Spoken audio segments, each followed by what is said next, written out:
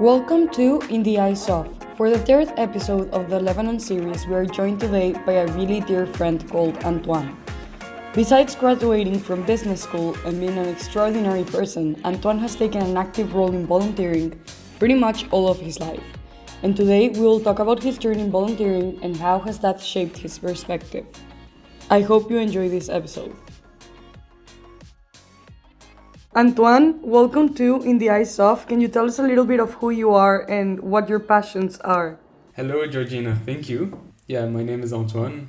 I'm 22 years old and I'm from Lebanon. I live just outside of Beirut. And recently I graduated from the American University of Beirut. I studied business administration and social psychology.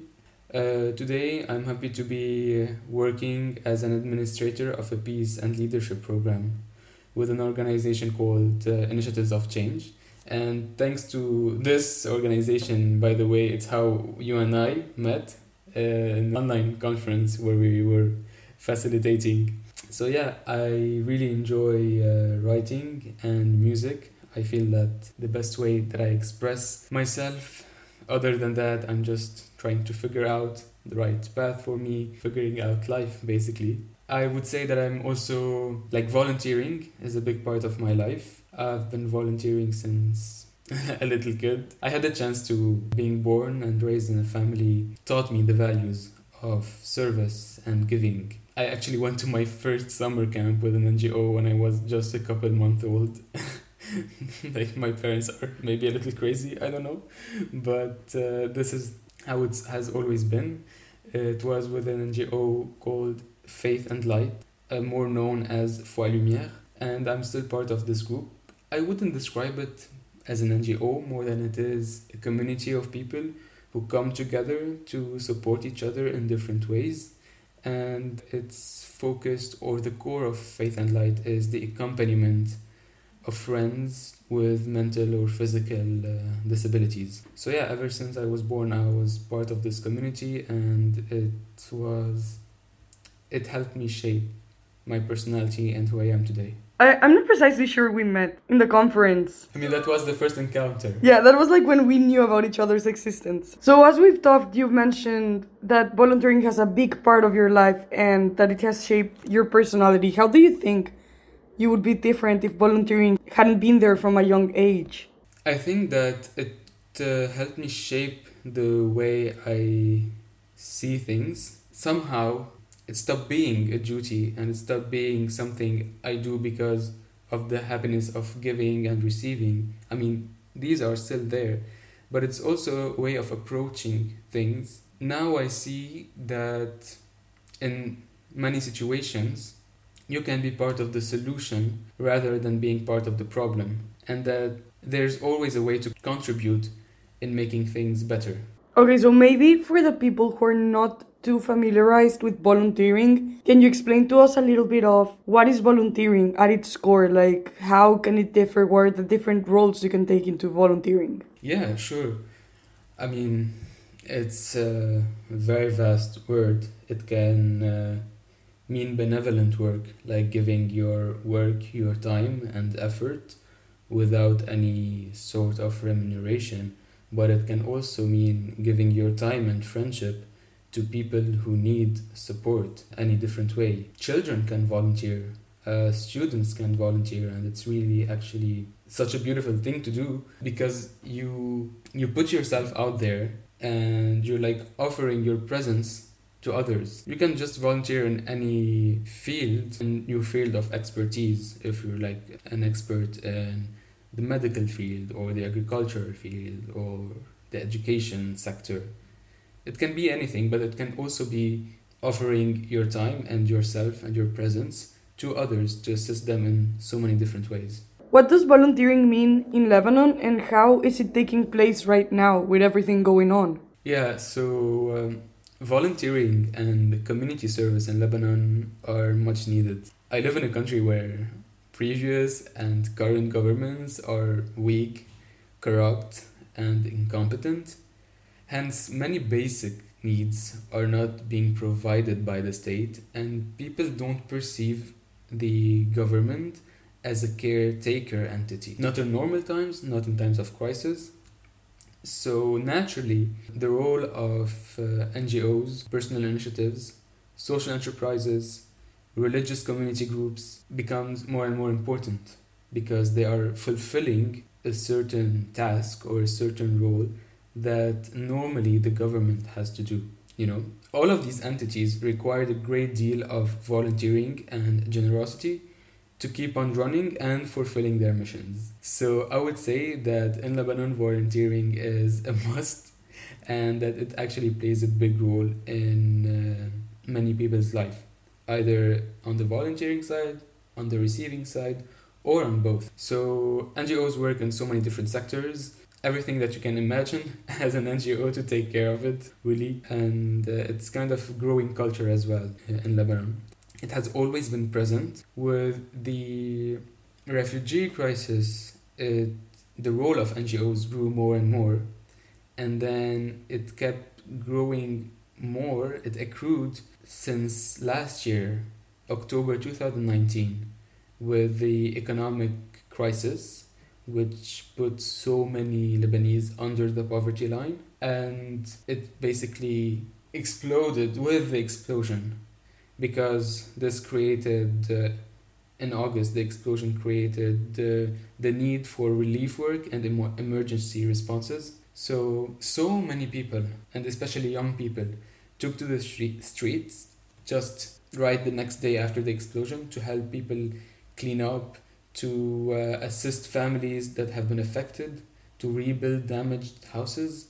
At some point, the third day of the explosion, I was in Beirut trying to help myself, and you would think that it's a festival. The number of people, the number of young people in the streets of Beirut with brooms, with material to rebuild houses and clean up, like this view alone would let you imagine that there's like a kind of a festival or like, I don't know, like Black Friday or something. The numbers were huge and we were heartbroken. We were so heartbroken, but at the same time, the number of people helping out is so heartwarming. Now I would say that it has shifted a little bit. We're almost 2 months and a half after the explosion, and the work is mostly being done with schools for education. It's being done with families who lost their jobs, their houses, their cars, etc.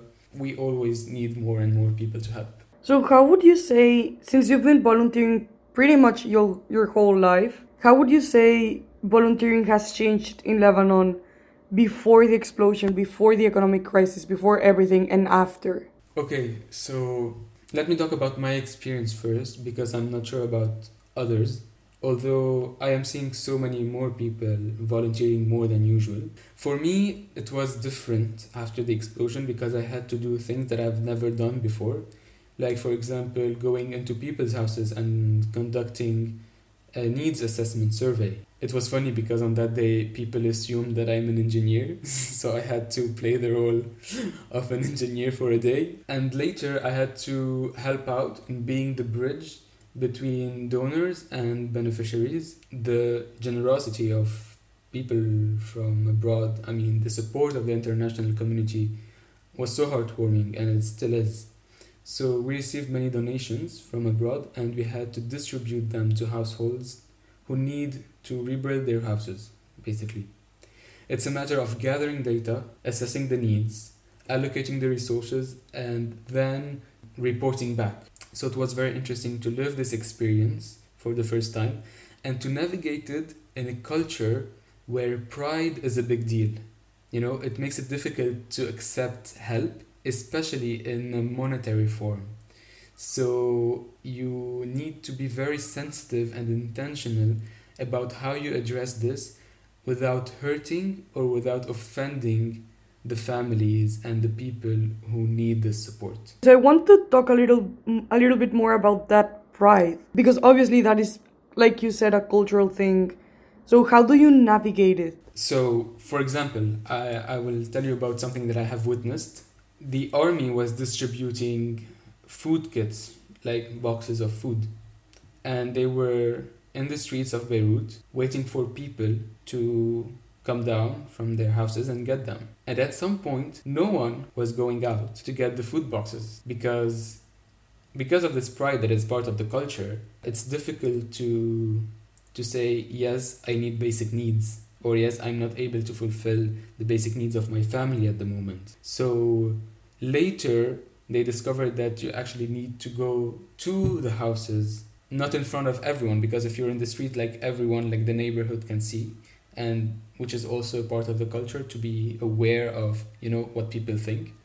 So they had to go into the houses and distribute bread and food directly at people's doors. So that's one thing that the army did. Quite late, but they did it. And another thing is basically to not to address the elephant in the room. Like, instead of saying money or cash, you say support or help. So it's about the way we say things. It's about the way we talk to people. We ask them what do they need, in what forms. We give them options. We don't just,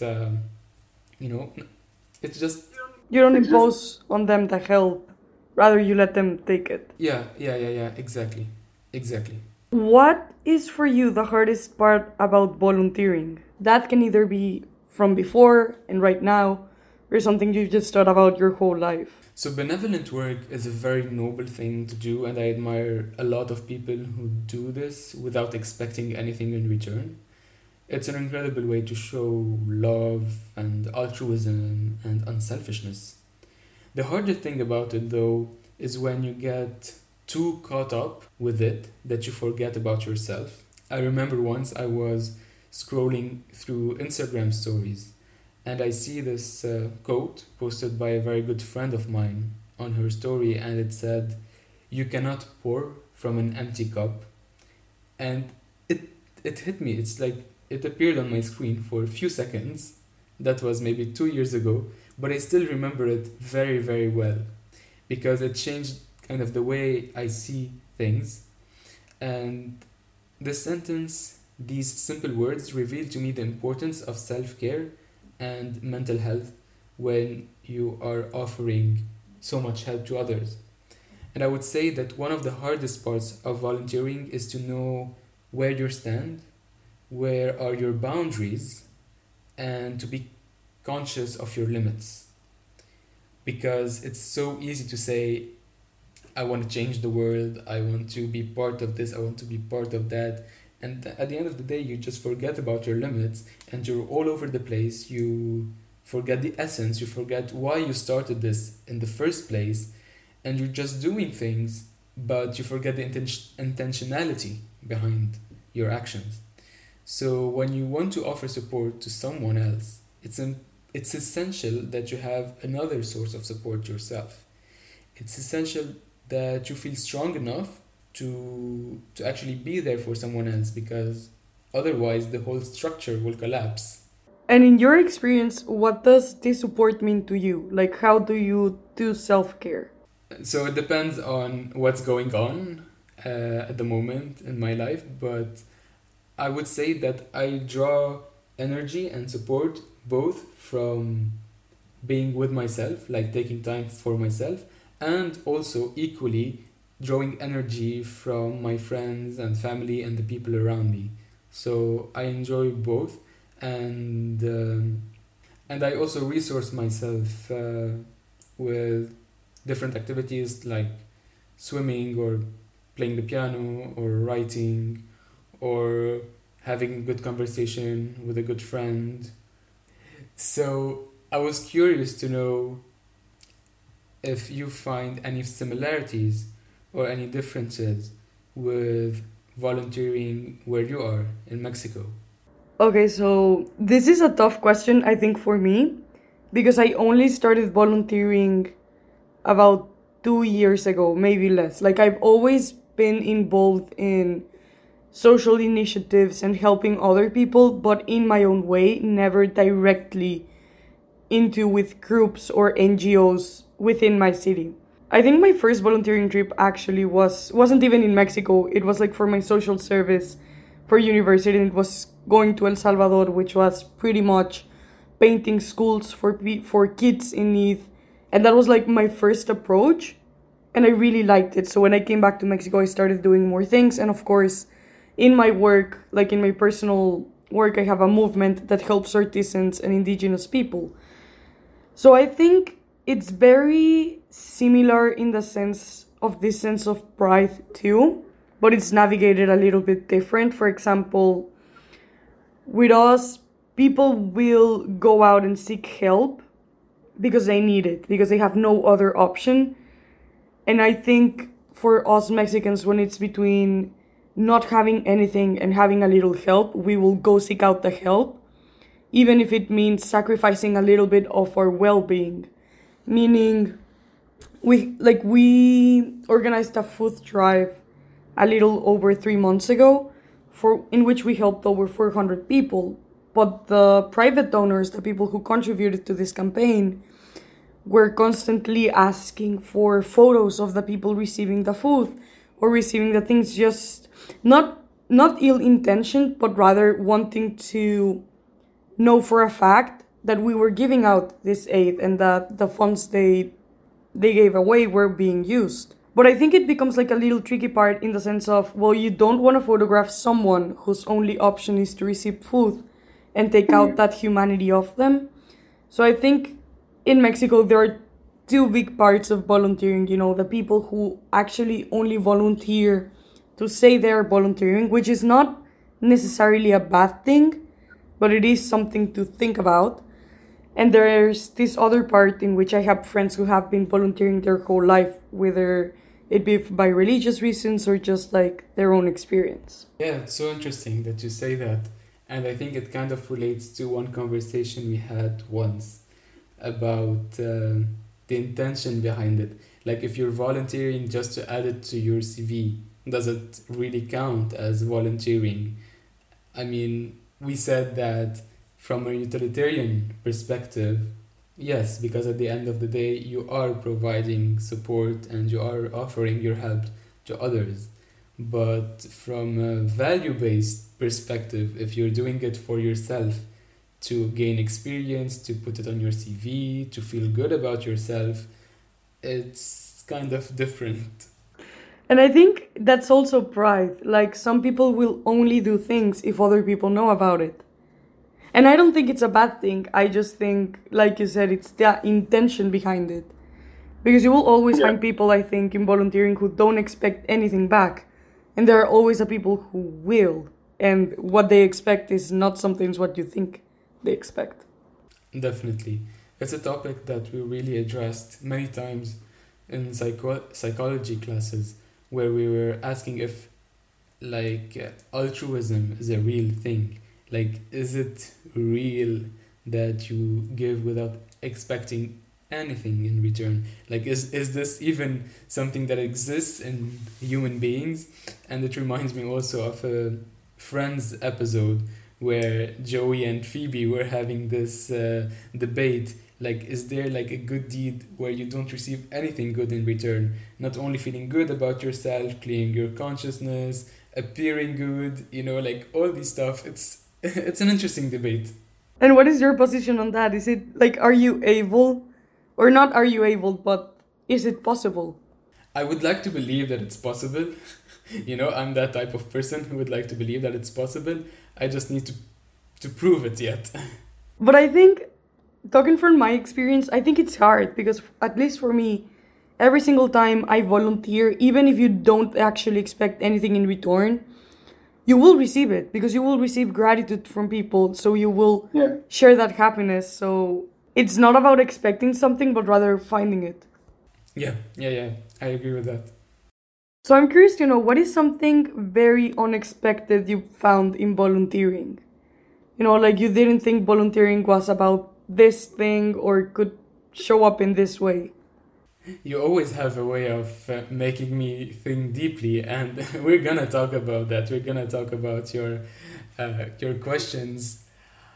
I did not expect volunteering to be like, sometimes it's easy to go into the illusion that NGOs are like the perfect place to be because they are all about helping others and making the world a better place and supporting each other, but at the end of the day, it's also a group of people of human beings who are running a project together, and in any type of human being interactions, they will at some point arise, or at some point you will see signs of conflict, or very clear signs of conflict. So I would say that around the age of 16, 17, I started realizing that, oh, like, there's kind of a disillusion that happens. And you see that actually it's run very similarly to other organizations, for profit or non for profit. And you have to accept it. You have to accept that wherever you are, conflict will be there. And whatever the type of work that is being done, conflict will always be there.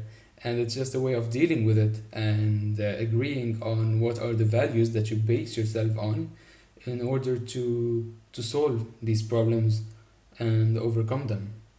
I think that's very interesting because I think we all go through this phase where we discover that something we thought was one way is not perfect and is not ideal, but that's the way it works because after all, we're all humans. So, in my personal belief, I think that anything we do is not meant to fail, but rather is meant to have a problem because we can never foresee the future. We're never going to foresee how some people will react.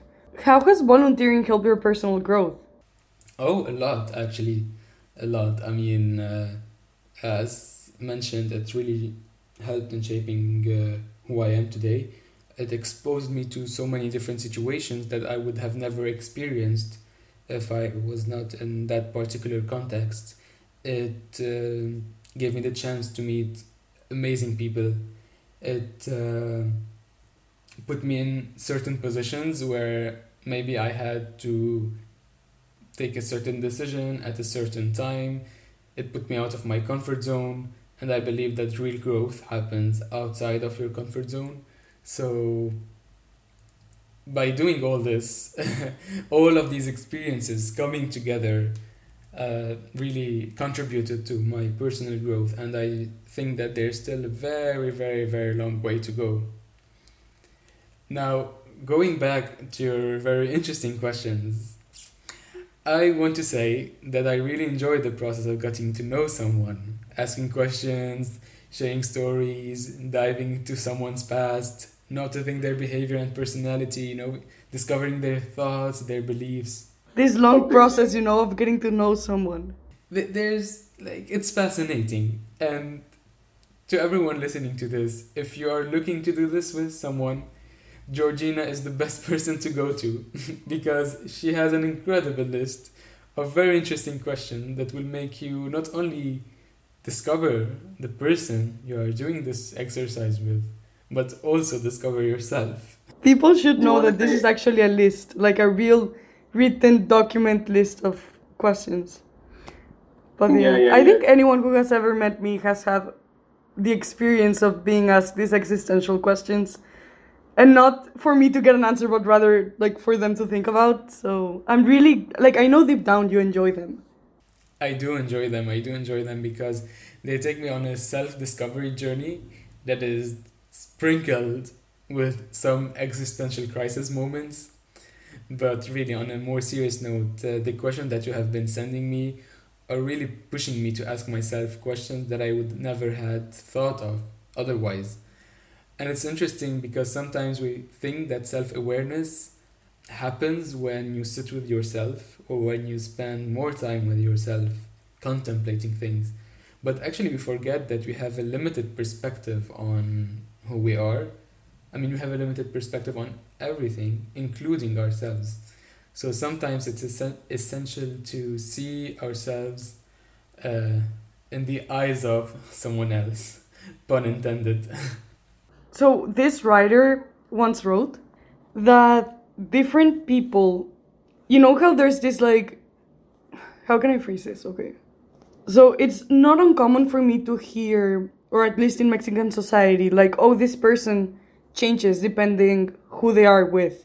And they try to say this in a bad way, this person is really fake because she's not the person, her personality is not the same when she's with me as when she's with others. However, this author, going back to him, he wrote once that different people hold different keys to your personality. So it's expected from us to change depending who we are with. And I think it's very interesting because I've never thought about it that way. Now that you say that, our perspective is limited, and when we are forced to be with other people, we expand, and therefore we grow in a personal way. I want to ask you another existential question. So, where do you think you do your best personal growth, or where have been situations where you've changed, or not changed the most, but where your perspective has opened up the most? But interestingly enough, it's kind of an easy one, because I think the moment that my horizons expanded the most is when I took part of this program in Switzerland back in 2017. And it was the incredible thing about it. It's living with a group of, I don't know, we were like 40, 50 people from 30 different countries all at once. And just seeing the way everyone thinks differently and behaves differently and believes in different things while still sharing the same experience in one place was really eye-opening. I think many other instances after that also helped the process of growth, and most of these were places outside my comfort zone again. But I would say that the best setting for me to expand my horizons would be outside my comfort zone, but with people I feel comfortable with. Like this combination, I really love. Okay, so we're approaching the end of the episode, so I'm gonna start with the existential questions at large, or at least one of them. So, what is the thing you have learned and overcome this year that you are most proud of? I don't know if this is the thing I am most proud of, nor if I really learned it fully. But I would say that I stress a lot less about things that are out of my control. With an unstable political climate, with an economic crisis, an international pandemic, and the disaster that hit my city, we have very little control on what we can do or what happens next. I have learned to focus on my area of influence, the areas I can actually work on, and most importantly, to deal with uncertainty. Life is so uncertain. Our early 20s are even more uncertain. Add to that the chaos we are living in right now. I would say that navigating the world with so many uncertainties is a skill that we have acquired as a generation. We fostered our resilience and flexibility, and we learned to plan and to make decisions and to continue running on very fragile basis. I feel that, as a generation, someday, hopefully, we'll be glad that we have acquired these skills or this mindset, and we'll be able to come out of this stronger. Okay, so is there anything else you want to mention in the podcast for anyone who's listening that's not involving my existential questions, please? So yeah, as mentioned before, if you want to know more about yourself, or if you want to have fun and get to know someone else, just go to Georgina, and she has the perfect recipe for that. Thank you so much for believing that, actually.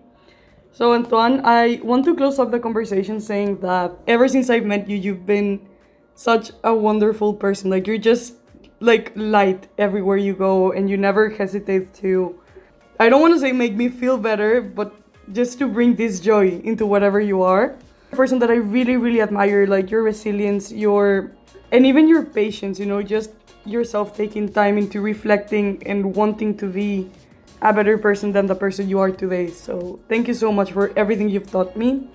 And thank you so much for sharing your experience in this conversation. Thank you so much, Georgina. The least I can say is that it's likewise. I'm so glad that we actually got to connect and to know each other more. And thank you for this opportunity. And I wish you the best of luck in all your different projects. Thank you so much.